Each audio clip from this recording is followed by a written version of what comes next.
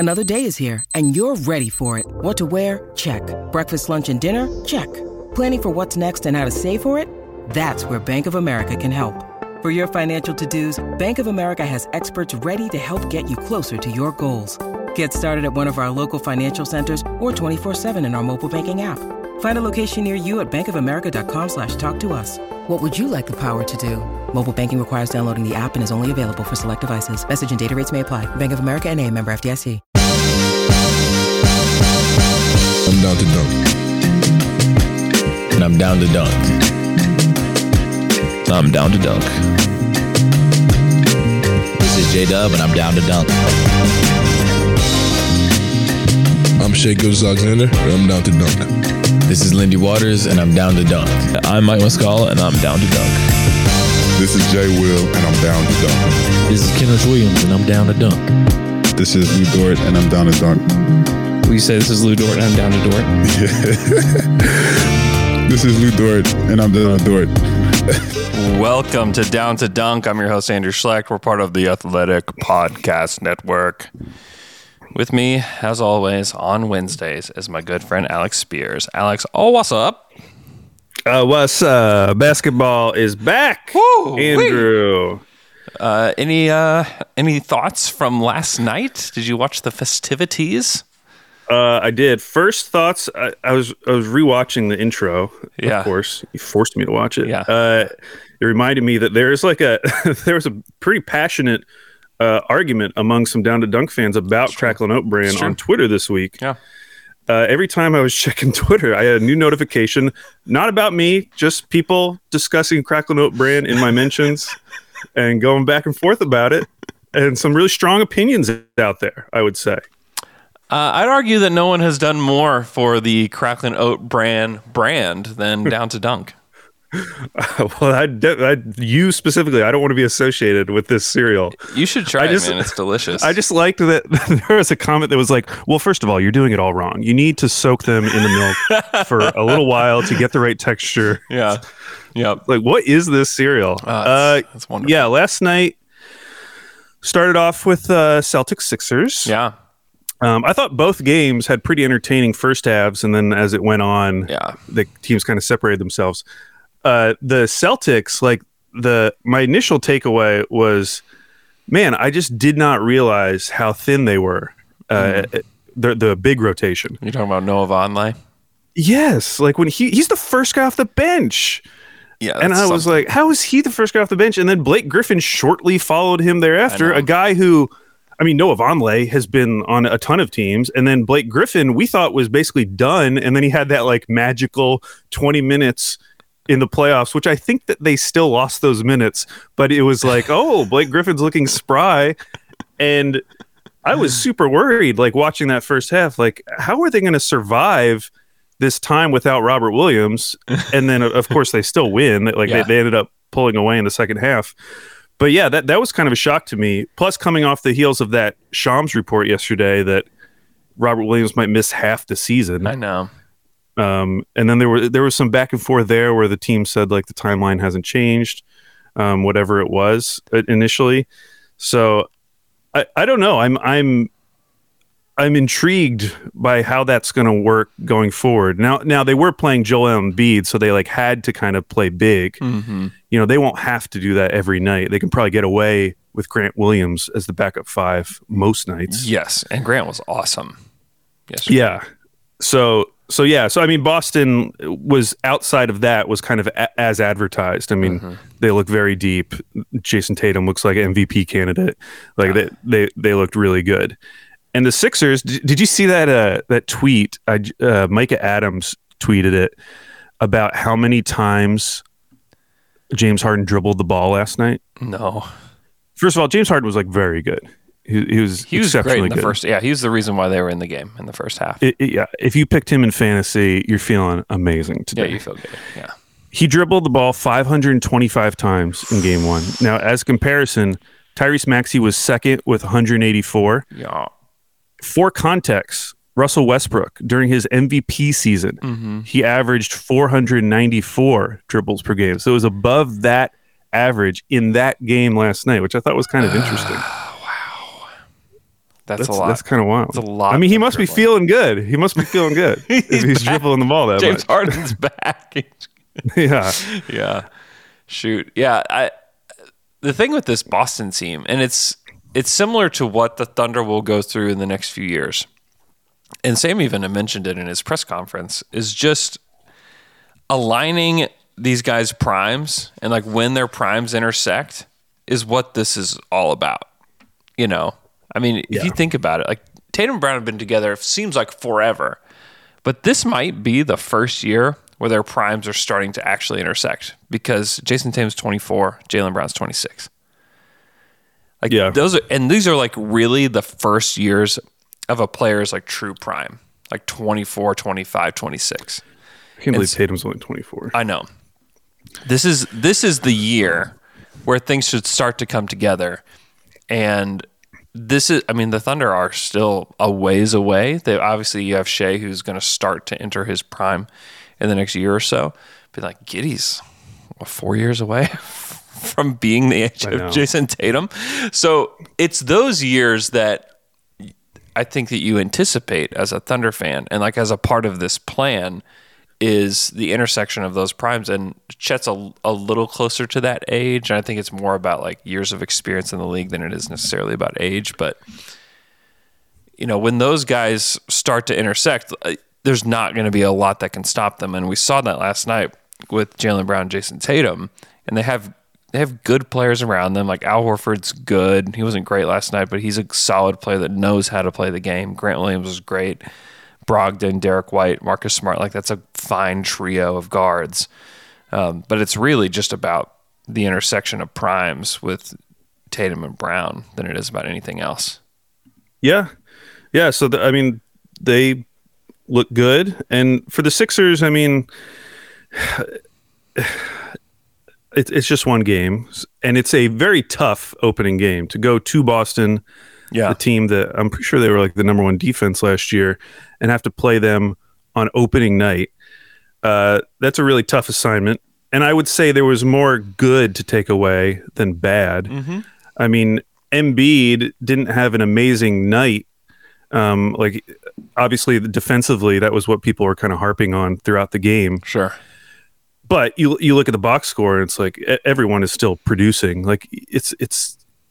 I don't know. I'm not gonna obviously freak out about the Sixers after one game, but I could also see if you were a Sixers fan, there was like enough there. If you didn't believe in Doc Rivers, which you probably didn't, yeah, and then like first game, you're already thinking about it. Like if they don't get off to a hot start, is Morey going to make a move there? I saw some tweets about that already. Oh my gosh, yeah.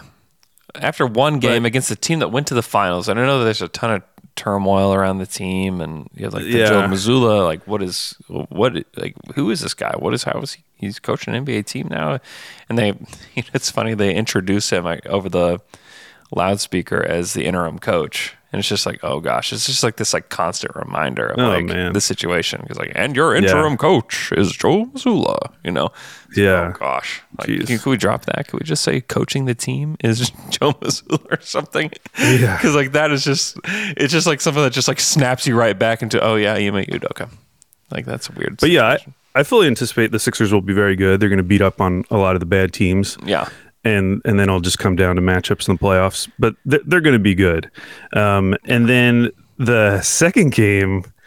Hey boy. So I would say coming out of that first half. Yeah. The Twitter timeline, people were like bloodthirsty. Like they wanted the Lakers to be terrible. Yeah. I felt like they were doing a lot of projection because like in that first half, they're down by 7. They shot miserably and they're down by 7 to the defending champs. Mm-hmm. And honestly, like I watched that first half and yes, there was like some ugly stuff, but at the same time, it's like, this is fine. Like the Lakers looked fine given the circumstances of like who they're playing. The fact that like Dennis Schroeder, Troy Brown Jr., Thomas Bryant are all out. Yeah. Like I thought they looked fine. And so like, yeah. Anthony like Davis Anthony Davis looked great in the first half in particular. And like no one is thinking that the Lakers are in the same class of teams as the Warriors. Like the expectation is that they're going to get beat. And so I thought that first half was actually kind of encouraging, but then the second half, it just like blew wide open. And that's where you started to like go back to last season, and where watching the Lakers just kind of becomes like entertainment because it's so bad. But I actually thought like that first half, and we were texting about it and we were joking because they were playing this like 5-out offense on a lot of possessions where every single guy was beyond the 3-point line. And we were joking about it because like none of these guys outside of I guess Beverly can really shoot. So like I don't even know why the Warriors were out guarding them at the 3-point line, but it actually did help Westbrook because for once the lane was open for Westbrook and he actually had some really nice drives and finishes at the rim. Like that Westbrook we saw last night was not the Westbrook that we saw last year. Yeah. I thought he did look improved. Now, of course, he ends up having the not just an air ball, like a pretty significant air ball. Was not close when he shot that corner three in the second half. But I thought Westbrook looked fine. He looks fine. It's still ultimately a terrible fit.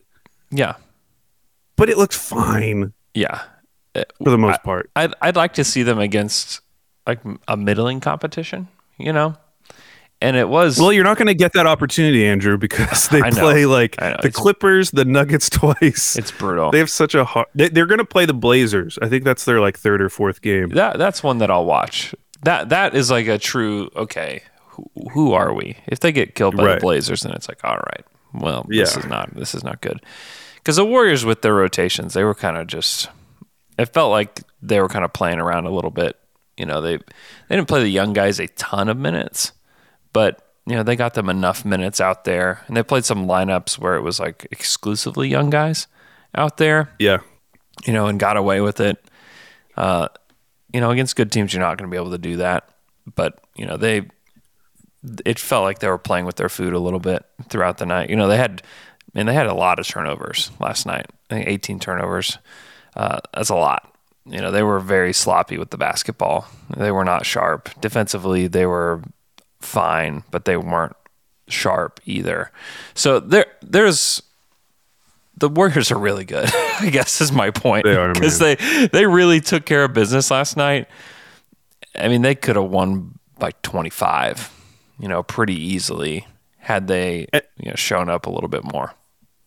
And last night was in some respects like a proof of concept for this whole bridging the timelines thing, because you did get some really good minutes from James Wiseman. Yep. I've always liked Moses Moody, and I thought Moody played well, like in his role. Kuminga is the one where I still don't totally get it. And I'm confused by the Kuminga hype behind some people because you see flashes of it, but you don't see it put together for long enough for me to feel like Zach Lowe and like Barkley before the game was talking about how much of a Kuminga guy he was. I'm like, I just don't know how you can be so in on somebody like that today. Yeah, especially on this team. Like of all those three guys, he's the one that stands out the most as like not a Warriors guy. Like in terms of how they traditionally, you think of how a Warriors player would play. I mean, watching Kuminga, like on some of his drives, he's got a little Darius Bazley in him. Where like once he's driving, like that's what he's doing. He's not looking to pass. He's going to try to figure out if three guys collapse on him, he's still going to throw it up. Yep. And I promise you, the reason the Thunder didn't draft him was because of the decision-making stuff. Like you can bank that because you look at the rest of the guys the Thunder have drafted over the past few years, it's like all decision makers, and like that's just not Kuminga's game. And that's okay. It doesn't mean you can't succeed in the NBA. Just like I've talked about Bazley. It doesn't mean Bazley can't have any NBA success. It's just harder, especially in a Warrior system that's based on decision-making and a Thunder system that's based on decision-making. It's just hard to thrive. And so like with Moody and Wiseman, it all kind of makes sense. Like the roles that they're in make sense for this point in their development. Whereas Kuminga, and I know this sounds weird, but like I almost would prefer him on like a team like Houston where he can just try to be the man and we could see what he really is. Yeah. Because as of now, like, yes, you do see the flashes, the athleticism, like at his size, like how strong he is. the fact that he can even attempt to guard LeBron. Yeah. Like he has, like he's incredibly strong, but I can't see the future yet with him. Whereas with the other two guys, I can kind of see it more clearly. Yeah. Yeah. That's how I felt last year too with him. And last night didn't change that at all. Al, the Thunder played Timberwolves tonight, 7 p.m. Central Crazy. Standard Time. Snuck up on me. It's here. The season is finally here. I didn't get to empty the preseason notebook with you, Al. And yeah, let me get out my notebook. Get out your preseason notebook. I want to know your thoughts because we did 2 podcasts the week before I left for vacation, and then I was on vacation for a week, which was like most of the preseason. So what are your big takeaways from preseason play, and maybe what could translate to the regular season? Big takeaways are just how I'm questioning how flexible Daigneault will be when everyone's healthy. Like how set is the rotation in his head versus is he really committed to playing, 14 or 15 guys and rotating them night to night? Because I was going back to last year's box scores at the beginning of the season. Mm-hmm. Now they got blown out by the Rockets, and in that game, like everyone played. So I went to like their first kind of close game, which was against the Sixers. They lost by 12, which still isn't like a close game. Yeah, and he only played 9 guys more than 10 minutes. Yeah. And then Trey Mann played 9 minutes, 52 seconds. Poku played 6 minutes, 43 seconds. Yeah. You look at another game when they played their first win over the Lakers. Mm-hmm. He only played 8 guys over 10 minutes. That made sense. Well, it kind of made sense at the time. And we were kind of screaming for like, we want more Trey Mann. We want more Poku. Yeah. Because especially with like less Poku. Teo. Yeah. Les Teo, yeah. Especially with Poku because he had that second half of the season the year prior. We were starting to feel positive. Yep. And then he comes in the new season, he's getting like 5 minutes in a game. Yeah. And you're like, what are we doing? He was tightening the screws. He was just trying to get those screws a little tighter. He was tightening the screws. And so, like, I don't even know how you attempt to only play 8 guys over 10 minutes with this current roster. And so I'm really interested to see if the game is close. It's always possible that Wolves could be amazing game 1 and blow the Thunder out. But if the game is close, even if he's playing 11 guys over 10 minutes, like you already are making significant decisions about the development time of those players. Yeah. And it by all accounts, everyone's healthy, right? Or is Muscala still a questionable? Muscala's a question, but everybody else is ready to go. Yeah, I think I wouldn't expect Mike to play to start the season. However, you're right. They are going to have to make decisions early on. But the thing is that they will find development time for players as the season goes on. So, like, if we don't see Jang immediately, which very well may happen, we will do an emergency pod and complain about it. We will complain about it because I think that's a mistake. But that might happen. But it doesn't mean that there's no time for Jang this season. They are going to, really this year and next year is just almost just like an experiment. Like, what do we have? Like, what do we have here? Who can play? Who can't? How do you figure that out? You have to give people time on the court. And there's going to be no set rotation for the season. There may be a set rotation for like a couple weeks, and then they're like, all right, now it's time to change it up. I think that's how it will go. So I agree with that, except I do feel like it's different from last year because the guys who are on the fringe of rotation minutes, we're a lot higher on than in years past. Without a doubt. And this is why I think it was so good that and a lot of people are like, they traded too many picks in the Jang trade. They traded 3 picks. I think it's so good that they don't have 4 picks in that draft because they would have had 4 picks in the 23 draft potentially. Oh, and yeah. You don't have time or minutes for those guys. Yeah. You bringing in one guy I think is good, but you get basically 2 full seasons with next season you get 1 additional player. But you have really 2 full seasons to take a look at what you got. You have a ton of assets pushed out into the future. I think they have 15 first-round picks and 13 second-round picks. They've got a ton of picks that they can, mess with in the future. It's these 2 years, I think, is the time to figure out, okay, who are these guys? I think you can feel confident about what we know about Josh, Shea, potentially Chet, and Dort.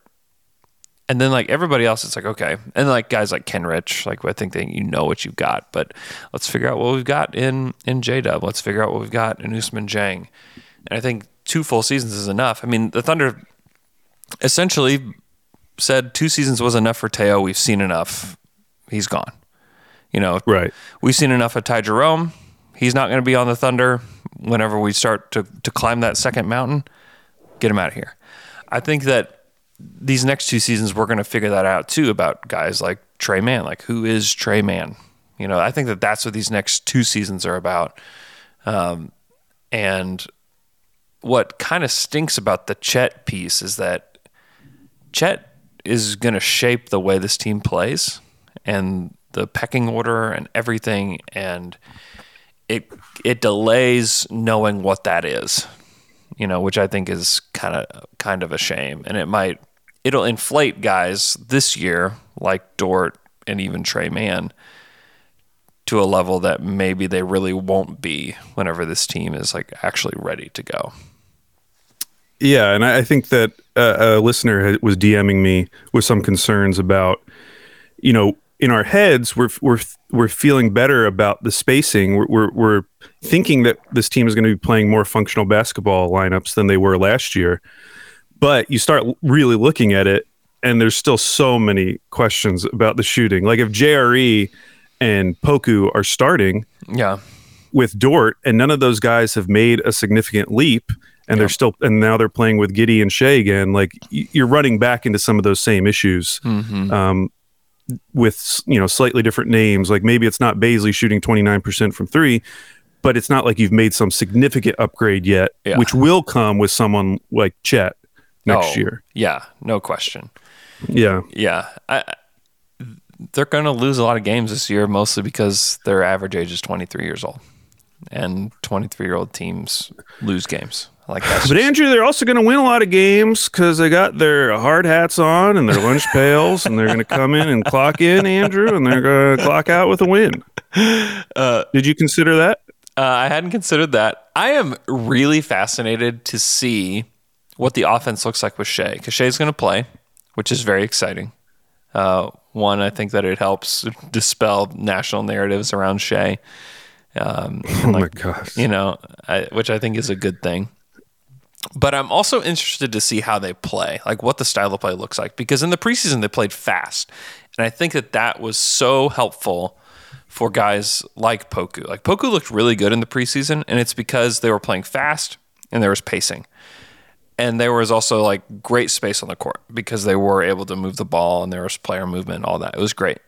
Shea he plays a slower pace than the rest of those guys were playing. And to me, Shea has to adjust to the team a little bit, and I'm interested to see what that looks like, to see if he can play within the flow of this offense and what it looked like in the preseason, because J-Dub was right in with it. Obviously, it's a great style of offense for a guy like Giddey, and even Ousmane Dieng. Those are this is what it's going to be. Tre Mann played well in it. Can we get Shea, and I don't think that he's not bought in, but I'd like to see if he can, up his pace a little bit, because he is more of more intentional player that can slow things down a little bit. So that's one thing that I'm looking for tonight. I'm interested to see how they handle the big rotation. Because it's so interesting with Chet out. You kind of realize all the talent on this team is in the guards and wings. Oh yeah, and which there's glaring. Honestly, it's a great thing. It especially is, with Chet waiting in the wing with his boot on. Like, it's a Well, good and thing. especially like not even holding on to Derek Favors. Like, I feel like that's a big thing too. I mean, yeah. Derek Favors in some of these early season games I was looking at last year is playing like 28 minutes a game. Yeah, he would clearly be probably the best big man on the team. He probably would be, and I don't know why the Trailblazers haven't signed him. He would be a good Blazer. Their backups right now are Drew Eubanks Yeah, and Olivier Sarr, I think. it is Olivier Sarr. Yeah, I think he signed a 2-way with them. Yikes. But I'm interested to see how they use those positions, because knowing that all of the talent or most of the talent on this roster is in those guard and wing positions, who are they moving up first? Like, Yeah. who is the guy that they feel most confident, which I think is Kenrich, because they've already done it with Kenrich. Yeah, But I really want to see, how do they use the power forward minutes tonight? yeah. Is Poku the starter? I suspect he will be, just based on preseason, but The screws are tight on Poku. nothing would shock me. I mean, Kenrich started, it wouldn't shock me. Yeah, If J-Dub started at the 4, I'd be like, whoa, I'd be excited. I'd be But a that little would surprised by Kenrich. I think that they like to play Kenrich with the second unit just to play him with inexperienced guys. I think that's like part of his role as like kind of a coach out there with the second unit. But maybe they would. I don't know. I don't know what Mark's going to do. He said he wasn't going to reveal his starters yesterday. So It's rude. it's a little rude. Mark. He's got to do it eventually. He does. Time's ticking. What's your prediction? Give me your starting 5 prediction.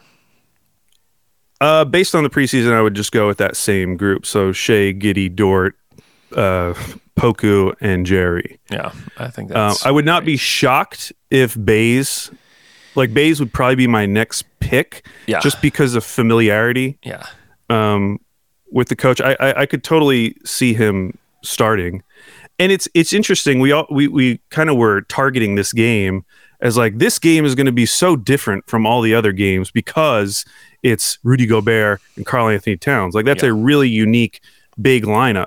At the same time, like we saw in the playoffs, like, you can throw a small guy on Rudy Gobert. Like, it doesn't really matter as long as you have someone who's willing to just like hold up against him. Yeah, exactly. It's not like he's going to go Joel Embiid mode on you. Right. So they maybe can get away with a little bit more than I thought in my head. So maybe they have a little bit more flexibility than we think. Yeah. But yeah, I would stick to that preseason lineup in terms of a guess. Not necessarily it's my like ideal, but that would be my guess. Mm-hmm. And then I'm really interested to see, like, let's say it's a close game, Andrew. Mm-hmm. Some of these close games last year, he was playing Shea like 38 minutes a game. Yeah.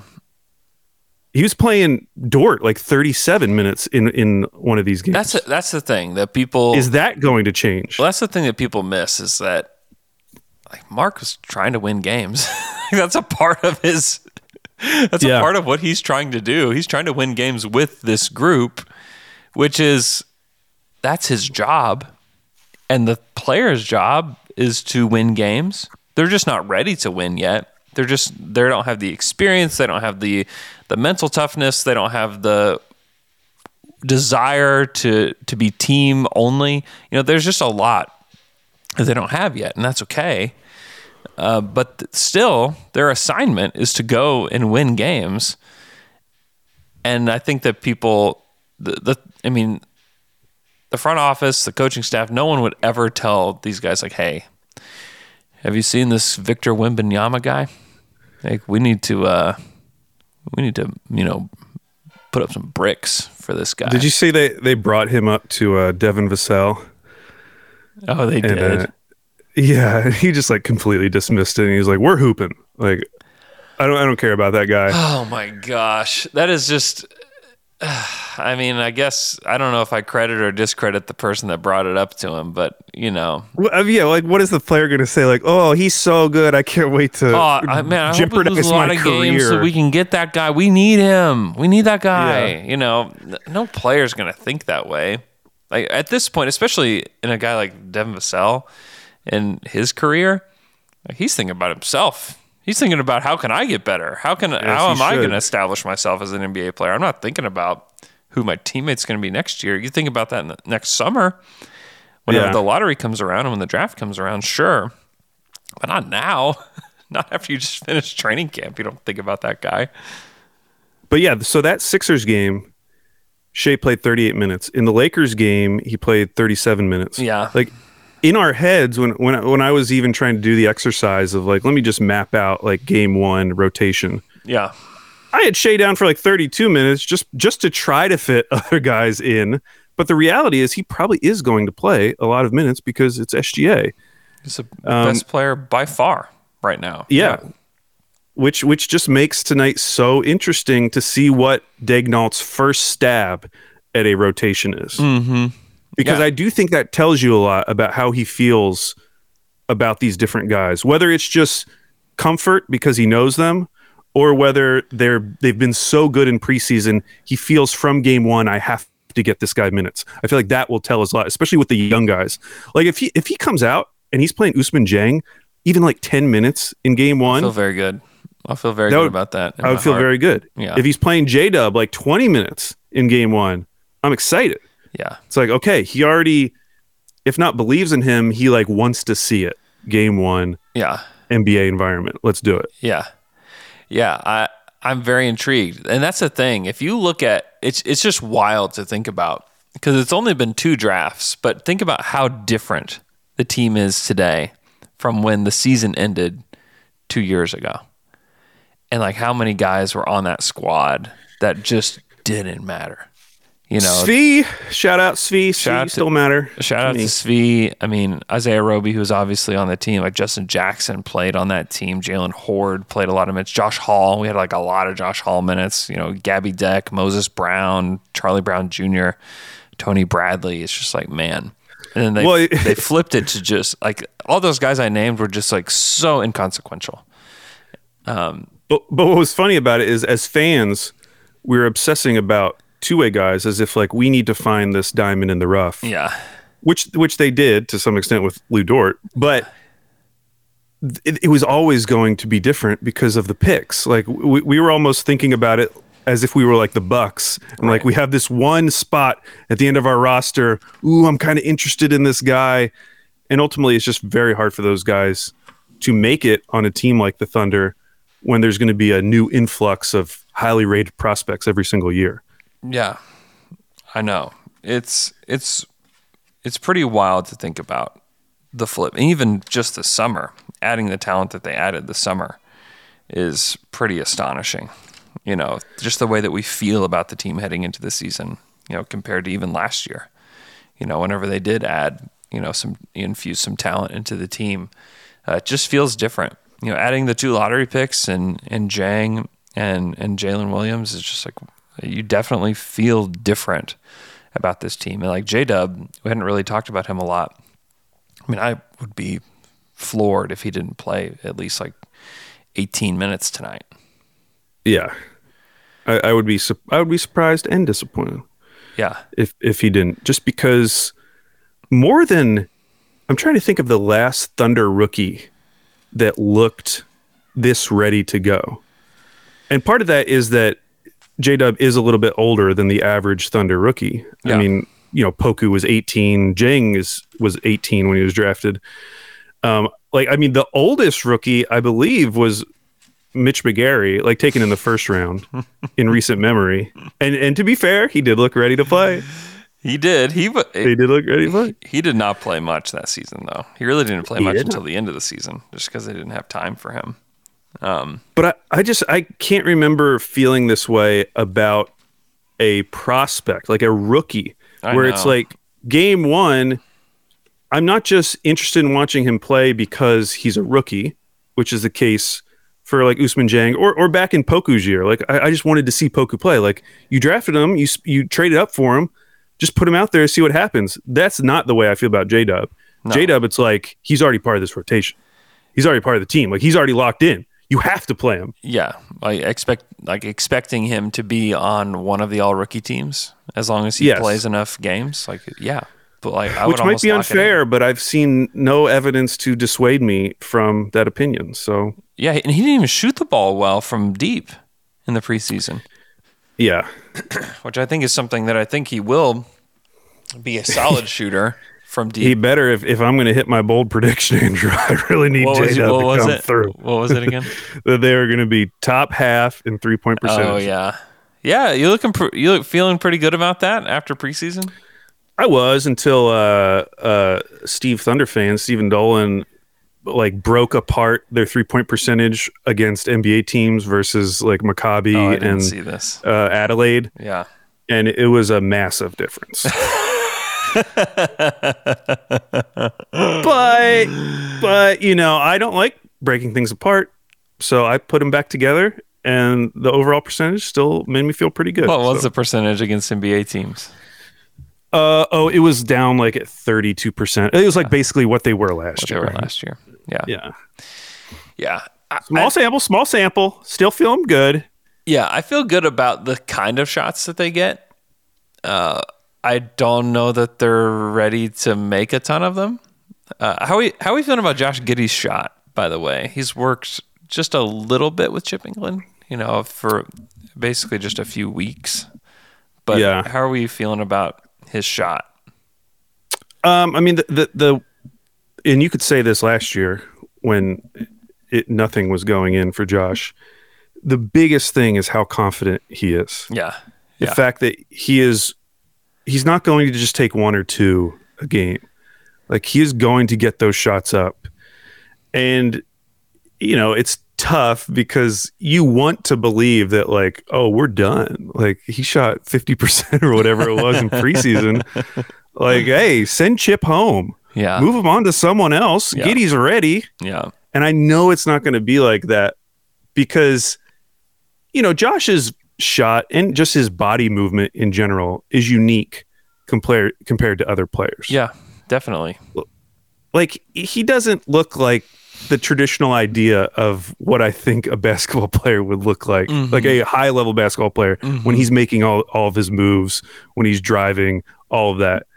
So I have to kind of allow myself to believe a little bit because there's a part of me that knows his shot's never going to look like Ray Allen. Like, it's never going to be this silky smooth, beautiful, oh my gosh, the mechanics are perfect here. Right. It's never going to be that.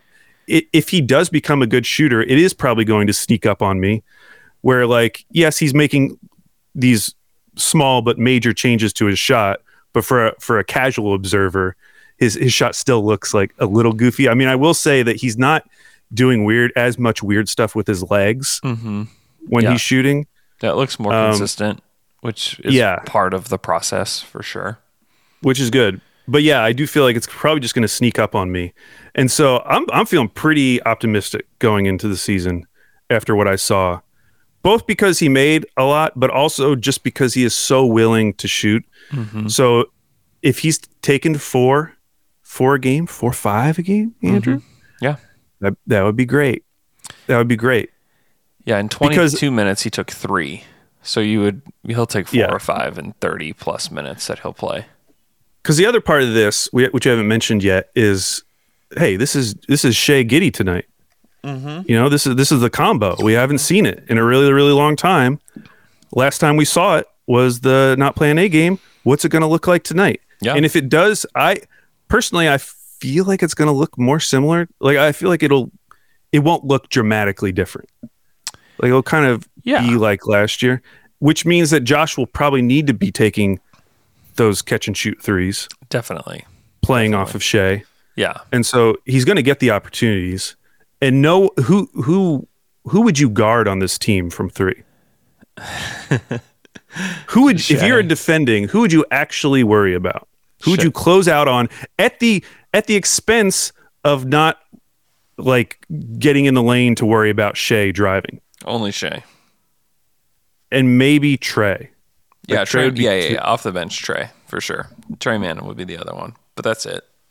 That's it. I'd let the rest of these guys shoot. So hopefully Giddey gets a lot of, like, wide open attempts to start perfecting the shot. Yeah, he'll get wide open attempts. That's what you do against the Thunder team. Like, you pack the paint, and you don't let Shea get there. You don't let Giddey get there.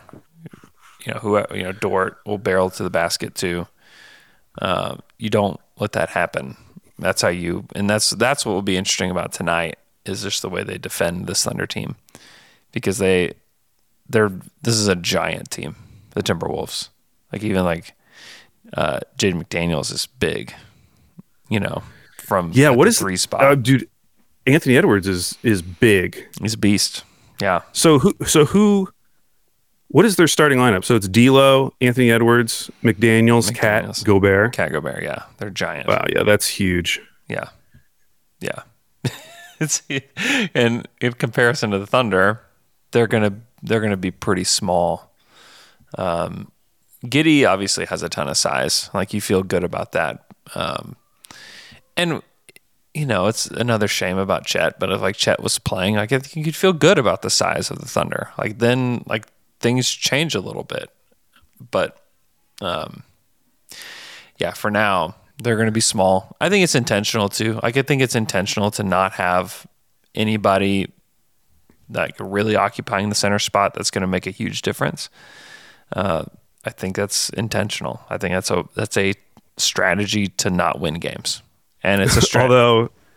It's a strategy to like move forward with the offense that they want to. But yeah, what were you going to say? Looking at the last couple of years, though, because that has felt like the plan. Yeah, and yet at the same time, these guys who they have brought in have all ended up like going on to make an NBA roster. True. Moses Brown is in the league. Isaiah Roby is in the league. Olivier Sarr is somehow in the league. I mean, holy smokes.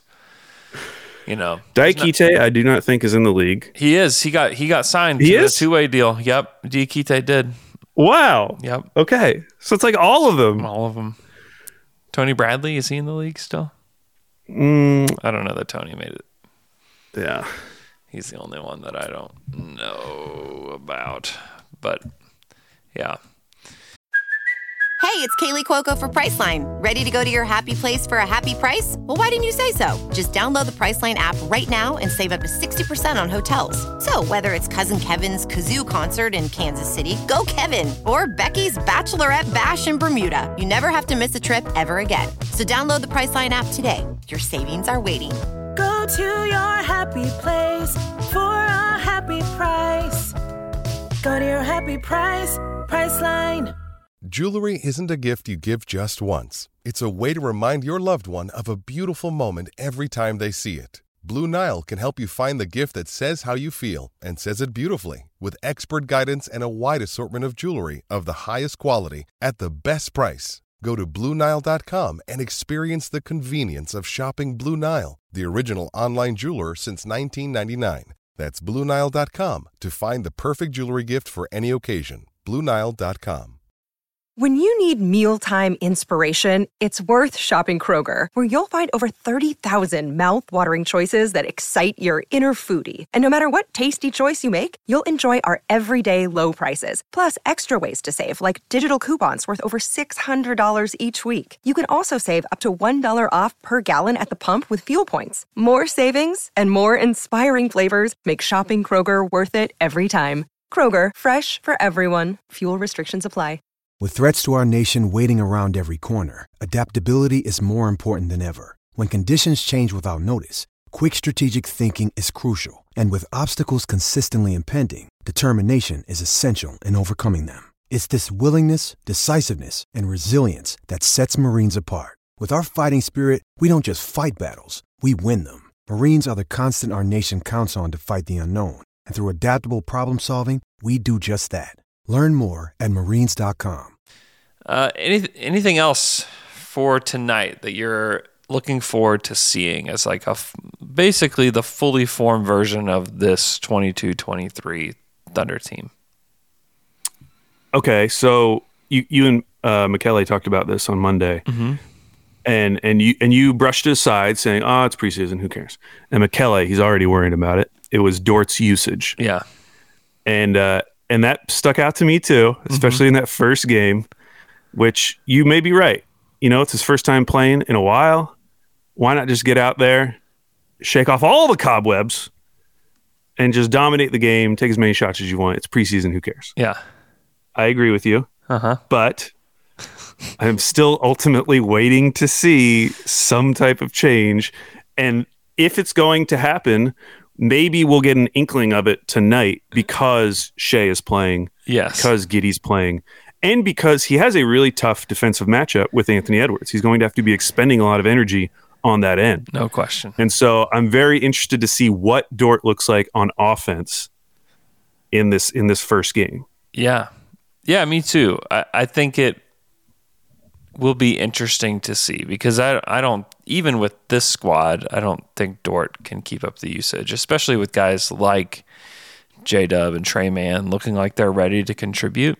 Whereas like at the beginning of last season, and really through a lot of last season, those guys, obviously Jalen Williams wasn't here, but Trey was really up and down, really up until the end of last year. Trey's ready to contribute at like a pretty real level. And with Shea, who's going to be the engine of the offense, and Giddey, who is going to play more minutes and take more possessions. Yeah, what does that look like? I'm very intrigued because I think with Chet here, it's a very obvious that like, okay, now Dort, like you are very clearly like the fourth or fifth guy in the starting lineup, and you are to be opportunistic with your shots and possessions, and then you're going to be like the best defender on the team, and that's great. Now it's a little murky. He still might be the second leading scorer on this team. Like that's as much as we love Trey, as much as we love J-Dub and Giddey, there's still a pretty significant chance that Dort is the second leading scorer on this squad. Yeah, that is absolutely true. And when you're thinking about, Anthony Edwards is a really tough defensive matchup for anyone. Like, you really don't want to throw Trey out there on Anthony Edwards, ideally. Yeah. But you do have guys like Wiggins off the bench. Yeah, Wiggins you have Kenrich, who could potentially match up with them. Mm-hmm. And so, I just want to see how... I guess what I'm trying to figure out, and we won't know this for a few games, is how much is Daigneault going to play this night to night? Because even though we kind of felt like he did that last year, I mean, we saw a lot of different rotations. When everyone was healthy, he was rather consistent with who he was playing. I mean, we can remember the major changes, like Bays moving to the bench and then Bays coming back in the starting lineup. Is if everyone stays healthy, because that ultimately was the thing that changed everything. Either blowouts where you're playing everyone off the bench, or eventually guys are getting hurt and you're forced to make lineup changes. What if they get a really healthy year, or at least like opening couple months of the season? How does that affect this desire to kind of explore the roster? Yeah, I don't think it will. I don't think it will change much about the way that they. I think that there'll be times where they're like, "Hey, Kenrich, you gotta sit for a couple weeks." Well, you can do that with Kenrich, but like they're not. I don't think they're gonna sit healthy. SGA, Dort, Giddey. Not healthy. No. Yeah, you're right about that. I think that's where you move around. Like I think that there will be time where there'll be, "Hey, Darius, like you're gonna sit for a little bit." But I think that like the mainstays, like the starting lineup, will change. Basically, just at the big spots, I could see them playing around with it a little bit, where maybe they do try Mike there just to see what it looks like with the stretch big, more of like a sure like shooter from the center position. I think that there could be times where they do start Darius. I don't know that Jay will get a chance to start, but I think there will be times where he will come off the bench and play minutes, and they won't play Darius at all. But yeah, I don't think it will be at the expense of Shea, Giddey, Dort. Like I don't think it'll be at the expense of those guys at all. But I think everybody else, even Poku, will have probably some times where he doesn't play as much. Even Poku. Wow. Even tight screwed Poku. Yeah. Now, are you having to do Daily Ding tonight? I'm on Mondays, so I don't have one this week. So I'm on Monday nights this week. I was just wondering, because there's a lot of good games on tonight. A lot of good games. Obviously, it's the first game of the season, so They all look kind of good, but there's some choice ones. For instance, Yeah, what are you looking forward to? Orlando, Detroit. Yeah. For multiple reasons. Obviously, I'm high on Orlando. I'm not high on Detroit. These, who knows? They could both be potential tanking compatriots again. Yeah. Or maybe one or both of them break out. So I kind of just want to see how that looks game one. Mm-hmm. New Orleans, Brooklyn. Ooh. Yeah, I like that. Zion, Ben Simmons. Yeah, that's fun. That's very amazing. Cleveland, Toronto. Yeah. Yeah, that's juicy. Yeah, they're juicy. Yeah, that's really good. Honestly, Knicks, Grizz. Yeah, Knicks, Grizz. I like that. Dallas, Phoenix. A rematch of the West Finals is very fun. The West Finals, and then the game closing it off. Yeah. Partly because I live in Portland, but Blazers, Kings.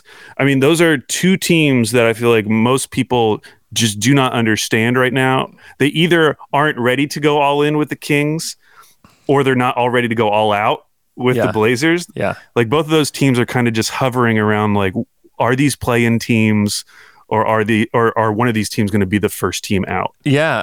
The dreaded 11th position. Slater mentioned this on Monday's episode of Tampering, but like that's a game that has like, if like none of these games really have stakes, but if any of them do, that one kind of does.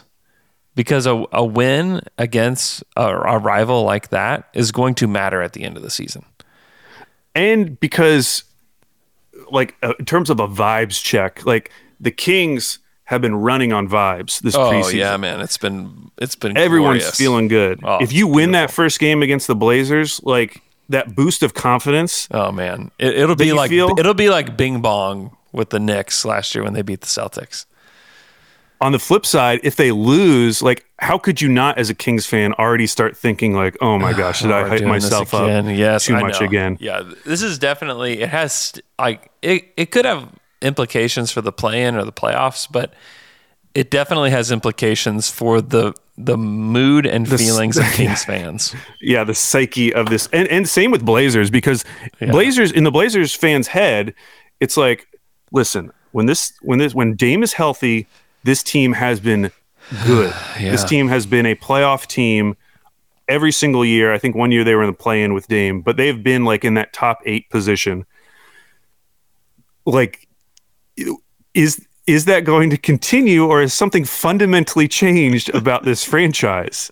And I think that first game will tell them a lot as well. Yeah.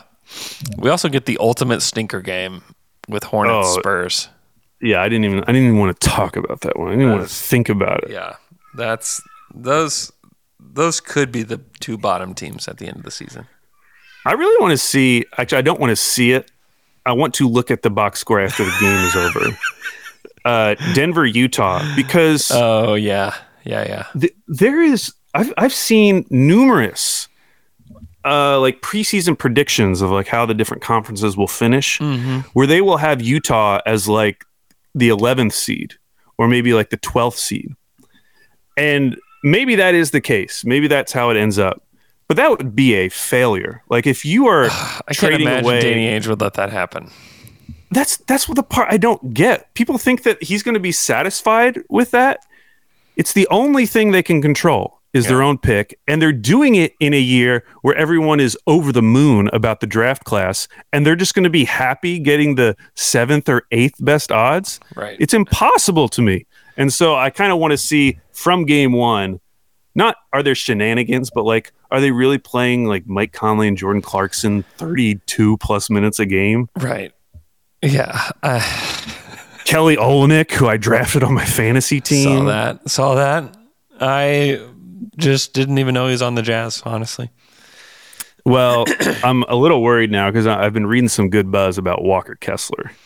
And it seems like maybe I need to already jump on that bandwagon, preempt it. Because let's be honest, if they do what I think they're going to do, Walker Kessler is probably going to be playing a lot of minutes as a rookie. Yeah, you play a rookie big man. And he is he could potentially be a fantasy goldmine. I mean, he was a big blocks guy in college. He was. Big. He might also only be able to play 10 minutes a game because he fouls out. Well, that would hurt. But if he can get 5 blocks in those 10 minutes, 5 I'd be happy. blocks. Yeah, that's all. Oh, man. Okay, the Thunder play the Timberwolves tonight.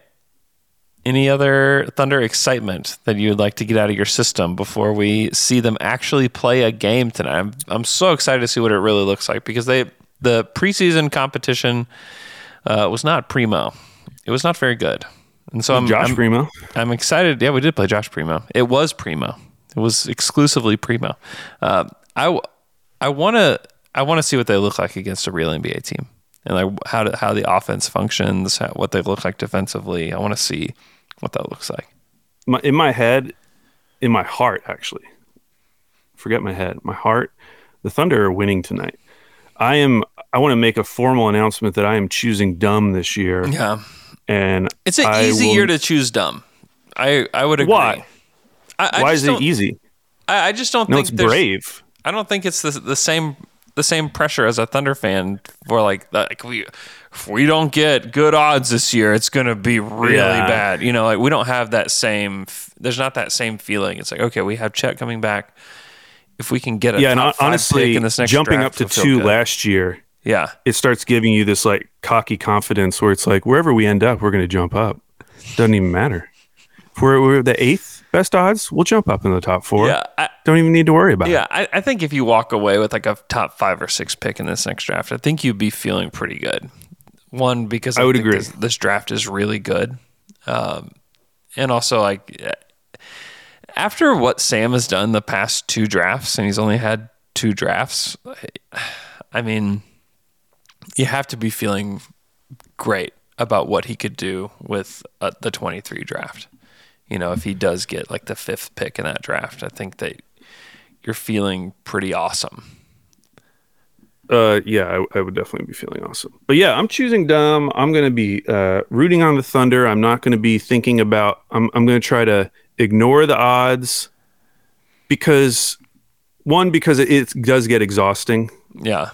At some point during the season when I'm getting so anxious about something that's going to happen in 5 months, but also because this season in particular, despite what the national pundits might say, Andrew, I think there are teams that are so clearly worse than the Thunder and who are so clearly more incentivized to lose than the Thunder. No question.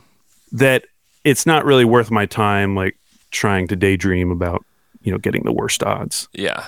And obviously, if there's a huge injury, then that changes everything, and I will immediately shift perspective. Sure. But while we're healthy, I'm ready to go, Andrew.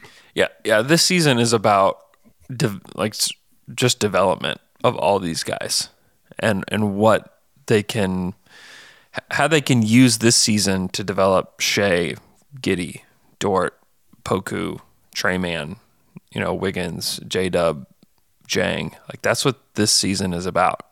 It's about developing those guys because there are a lot of guys to care about. There are a lot of guys that I think matter and that will be a part of this team. Like this is now feeling way more like it did when the Thunder first got here, where it's like, yeah, these are good. Earl Watson, Johan Petro, Eton Thomas. Yeah, it feels like they have players that are going to make this climb, that are going to start the trajectory of this team to actually move up. And I think that's why I've been more combative. I've tried to keep it to myself, but more combative with some of the in your own head. Yeah, in my own head. With like some of the national talk about the Thunder this year. Yeah, because for the first time, I've always been one to say, like, listen, we're in this bubble of this team. We're obviously going to think all of these guys are going to end up being great. Yeah. I was joking with John Hamm on Twitter that, like, if Hornets fans listen to some podcasts back from spring 2021, they're probably feeling pretty good about them picking up Teo Maledon. Mm-hmm. So I have that in one part of my brain, but the other part of my brain just, like, looks at this roster and finally kind of sees the vision and what they're building, because there's enough guys now where it's actually affecting the play on the court. Yep. And I feel like, and now I'm looking at the national observers saying, you guys are missing this. Yeah. Like, you're missing this. This team is different from the team of the past couple of years. Yeah. Like, even if they wanted to be the worst team in the league, as some of you think that they are, like, that's going to be really hard, because the way that they're playing, like, the talent is catching up now. Yeah, well, where you're not just slotting in random guys, you're slotting in guys who actually make sense for the future of this team. Yeah, well, and the way that people talk about Shea and like what he should and should not want to do is like just shows like the fact that people don't really quite get it and really don't quite get where this Thunder team is heading. Because like just the thought that he would want out now, I think is on its face just kind of silly. It just doesn't, it wouldn't make any sense, because this team is now, like, they've proven, like, hey, we've got some good draft picks. Like, there's good players that you can actually grow with and develop with. Like, as opposed to, and like the situation that it gets compared to all the time is Donovan Mitchell. Like, why did Donovan Mitchell want out of Utah? One, he had a terrible relationship with Rudy Gobert, I think was probably like the biggest one. But also, like, they traded for an aging Mike Conley, who was taking up a large percentage of their cap. And it was not very good last year. Bogdanovich is an older player. They surrounded this 21-year-old with all these older players.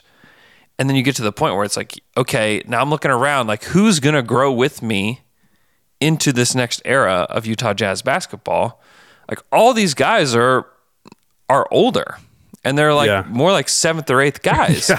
Yeah, Jared Butler, a guy you might be excited about. Yeah. Oh, at least we have one young guy coming up. He's gone. And that's partially why he wanted out. And I think that the Thunder found themselves in a situation where they could have looked at Shea after the Chris Paul year and said, you know what? Let's just try to win. Let's just hang on. Let's hang on as long as possible. And I think if they would have hung on, a lot of people criticize the Thunder for bottoming out and like getting to where they are today. But you could argue that had they hung on to that team, like, now you have aging Steven Adams, Danilo Gallinari, who is like basically a non-existent as a player, Dennis Schroeder, who's become a minimum player in the league. You have Chris Paul, who was good last year, but how much longer can he be this good? And also, you take the ball out of Shea's hands, and like, is Shea a max player if Chris Paul is the guy next to him? Like, I don't know. That's a situation that I think Shea could turn around and look at and say, and even with the additional draft capital coming our way and the fact that we picked 23rd in the draft the past 2 years and got guys that really won't contribute, this is a situation that he might want out of.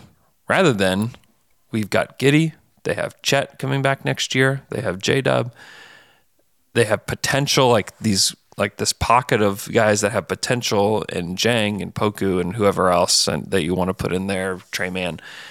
There's guys that he could actually grow with. And whenever he's 25, 26, like, Giddey is going to be a really good player. Chet, I think, will be a really good player. And they'll be actually ready to compete whenever he's 25, 26, rather than Donovan Mitchell looking around when he's 25 saying, who is going to do this with me? Who's going to be here? I think that's largely why he wanted out. And then you look at Shea, like, why would he want out now? They gave him a max contract after he hadn't won anything. He hadn't done anything like to impact the league. He hadn't won, but they gave him a max contract anyways. He didn't take the player option. They're building a team essentially for him to grow with. You want to eject out of this situation? It's just, when you look at it at its face, it doesn't make any sense. But like, people, again, this is like people outside of the Thunder not really understanding what they're building and what they're trying to do. And also the fact that they basically don't have picks. They have one pick in this next draft, and they've kicked everything else out to where we're in the primes of Shea, we're entering the prime of Giddey, we're entering the prime of Chet. And you know what? We have 4 picks in a draft where we have these guys in their prime. Now, what can we do with that? Can we take those picks and move up in the draft? Can we trade them to get a player where now we actually know what we need? I mean, that's going to be the really interesting thing, is like, with the last Thunder team, they didn't have draft capital when they entered like the primes of, Westbrook, Durant. They didn't have picks. They're going to have picks, like a lot of additional picks whenever they enter the primes of these players. And that will be the really interesting thing, is like suddenly the Thunder are players for whatever X player that's unhappy with the situation to bring him into OKC and add like a really big piece. That's not going to happen this year. That's not going to happen next year. I've talked about the summer of 23 as an inflection point. I don't think that's a point where you bring in a Big Ten player. I think that's where you wait still until these guys are 24, 25 years old and you know what you've got. But to me, for Shea to want to eject out of this situation today, I think is just on its face, just ridiculous. Well, I think, and Thunder fans should recognize this, that like it's really hard to know all 30 teams at the level of a fan. It's like, actually impossible. It is impossible. And for some reason, we never, like the national pundits never acknowledge this. Like what they're doing is actually impossible. Mm-hmm. There are like maybe a handful of guys that I actually trust their opinion on any given team. For the rest of us, I throw out a name like Cavs. If you're thinking of a topic in your head, you say, can Darius Garland and Donovan Mitchell fit together? Like we all have these like go-to talking points about any given team, and it just becomes kind of like hack at a certain point. And for the Thunder, that talking point has become, Shea obviously has to leave. Right. And it's become so much the talking point that, people just, it's their default mode. Yeah. It's their default mode. It's the only thing they know people, how to talk about with this team. Because most people aren't watching the Thunder. And by the way, that's fine. Totally fine. Like, you can't watch all 30 teams. It makes sense for them not to watch them. If you wanted to be just like slightly smarter, all you would have to do is just say, I wonder if Shea and Giddey can play together. Like, that is a talking point that, I think about. Yeah. And that would be a perfectly fine topic of conversation that actually like makes sense. And it's something you could talk about that's kind of like not a negative aspect, but like a questionable aspect about the Thunder franchise that you have questions about. That would be totally normal thing to do, but everyone defaults immediately to Shea getting traded or not. Yeah. And that's why I would say, PSA, as we start a new basketball season, if you would like to learn more about other teams, listen to the Fan Podcast. Yeah, like you will learn more in an hour of whatever random podcast you listen to than listening to a national pod, even though I recognize that we do a national pod. Mm-hmm. I'm kind of going against myself and here. Listen to the Saturday Slam and Jam. But seriously, like I learned more about especially last year. A great example is last year with the Blazers. Mm-hmm. No one understood what they were doing at the trade deadline. Yeah. I listened to like 2 Blazers podcasts of a guy who I know is plugged in with the GM because the GM was just on their podcast this week. Yeah. And I can hear what the GM's thinking is through Danny, who's the host. Yeah. And like that's the way you can learn about these teams, because nationally it's going to be a lot of like whatever the base conversation topic is. Right. Everyone just feeds off that same one. Mm-hmm. Yeah. The chum bucket. Oh man. Well, basketball is back. We are fully back. Basketball's back. We got a Thunder game tonight. We will break it down on the Fry Pod this week. We'll break it down with Hank. I'll break it down, Hank. It's going to be a very fun podcast on Friday, so be sure to join us. You'll usually start around between 6:15 6:30 a.m. Central Standard Time. So if you're up early, you can join us on the stream. Be sure you subscribe to our YouTube channel. Down to Dunk Night, November 3rd, against the Denver Nuggets. It's great to know that Shea's healthy, because whenever we started playing this, I was like, I'm not sure if Shea will play in that game. But I'm as long as something doesn't happen, he will be playing in that game, which will make it just more entertaining. Alex, you'll be there at Down to Dunk Night, which is great. So you'll be able to hang out with us before the game, hang out with us during the game, and then after the game, we're going to take a big group picture, which is one of my favorite things, and then we'll get to do the half-court shot competition. for a chance to win courtside seats to a Thunder game of your choice. I mean, what a prize. I mean, that's unbelievable. So be sure to go to @DownToDunk, and you can find... I'll go ahead and retweet it so it's toward the top. Yeah, retweet it. Get it out there. Of our Twitter profile. And clip that video, because I love the idea of you talking and Hank just slowly falling asleep to you. I will definitely do that. But join us for Down to Dunk Night. It's going to be so much fun. It was a blast last year.